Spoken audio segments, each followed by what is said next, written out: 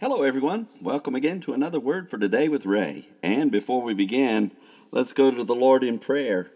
Heavenly Father, we thank you today for your Word. We thank you for the way that you desire for us to know you and your Son, Jesus. We're grateful, Lord, that day by day we can come and sit at your feet and learn of you, and that you've promised that you give us your Holy Spirit to guide us into all truth. And I ask that you do that today.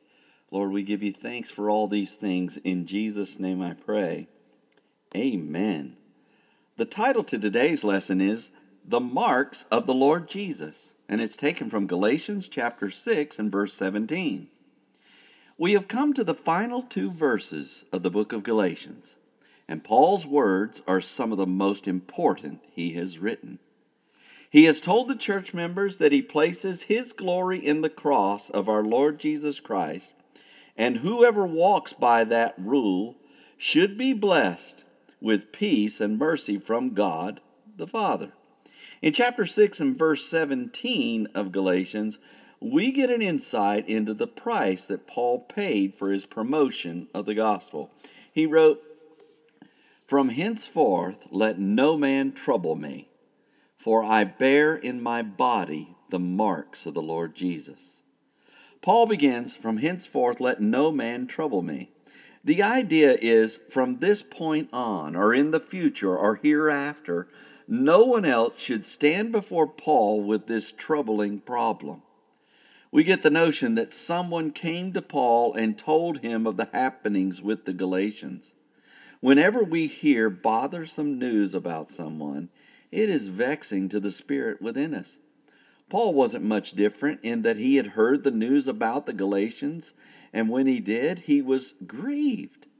The perversion of the gospel of Jesus Christ by the Judaizers and the effect that it had upon Paul troubled him. And since he took such a long time to refute it, hopefully there would be no need to address this problem again. Paul continued, "For I bear in my body the marks of the Lord Jesus." The proof that someone believes something is when they have paid the price for believing it. Paul the Apostle certainly paid a price for his belief in the gospel of Jesus.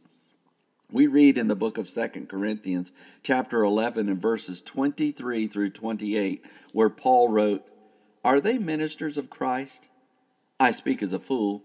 I am more, in labors more abundant, in stripes above measure, in prisons more frequent, in deaths often.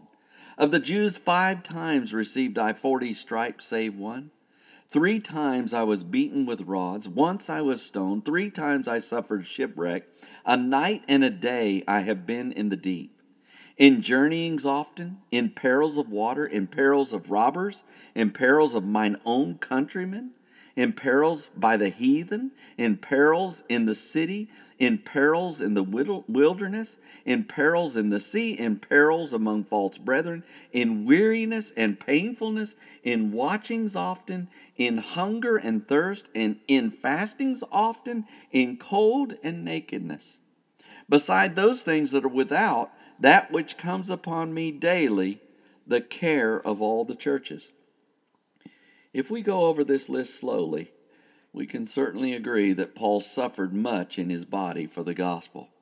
Paul told the Galatians that the suffering he endured in his body was proof that he believed and trusted in the grace of Jesus Christ. He felt and believed the gospel so deeply that he saw his sufferings as the marks of the Lord Jesus. Just as Jesus bore marks upon his body during the crucifixion process, Paul the Apostle bore marks in his body as well. In other words, he paid a price for his faith in Jesus. And this should be sufficient proof to the Galatians that he presented the truth to them.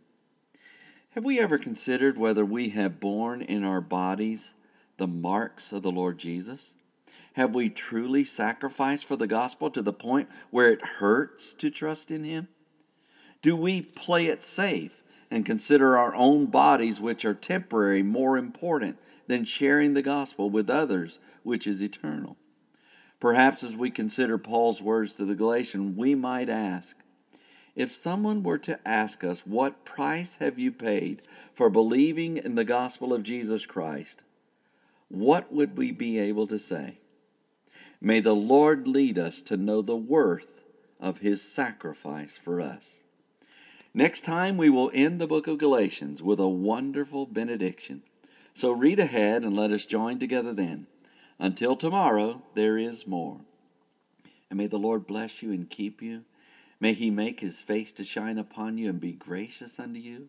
May the Lord lift up his countenance upon you and give you peace as you continue to study his word. In Jesus' name,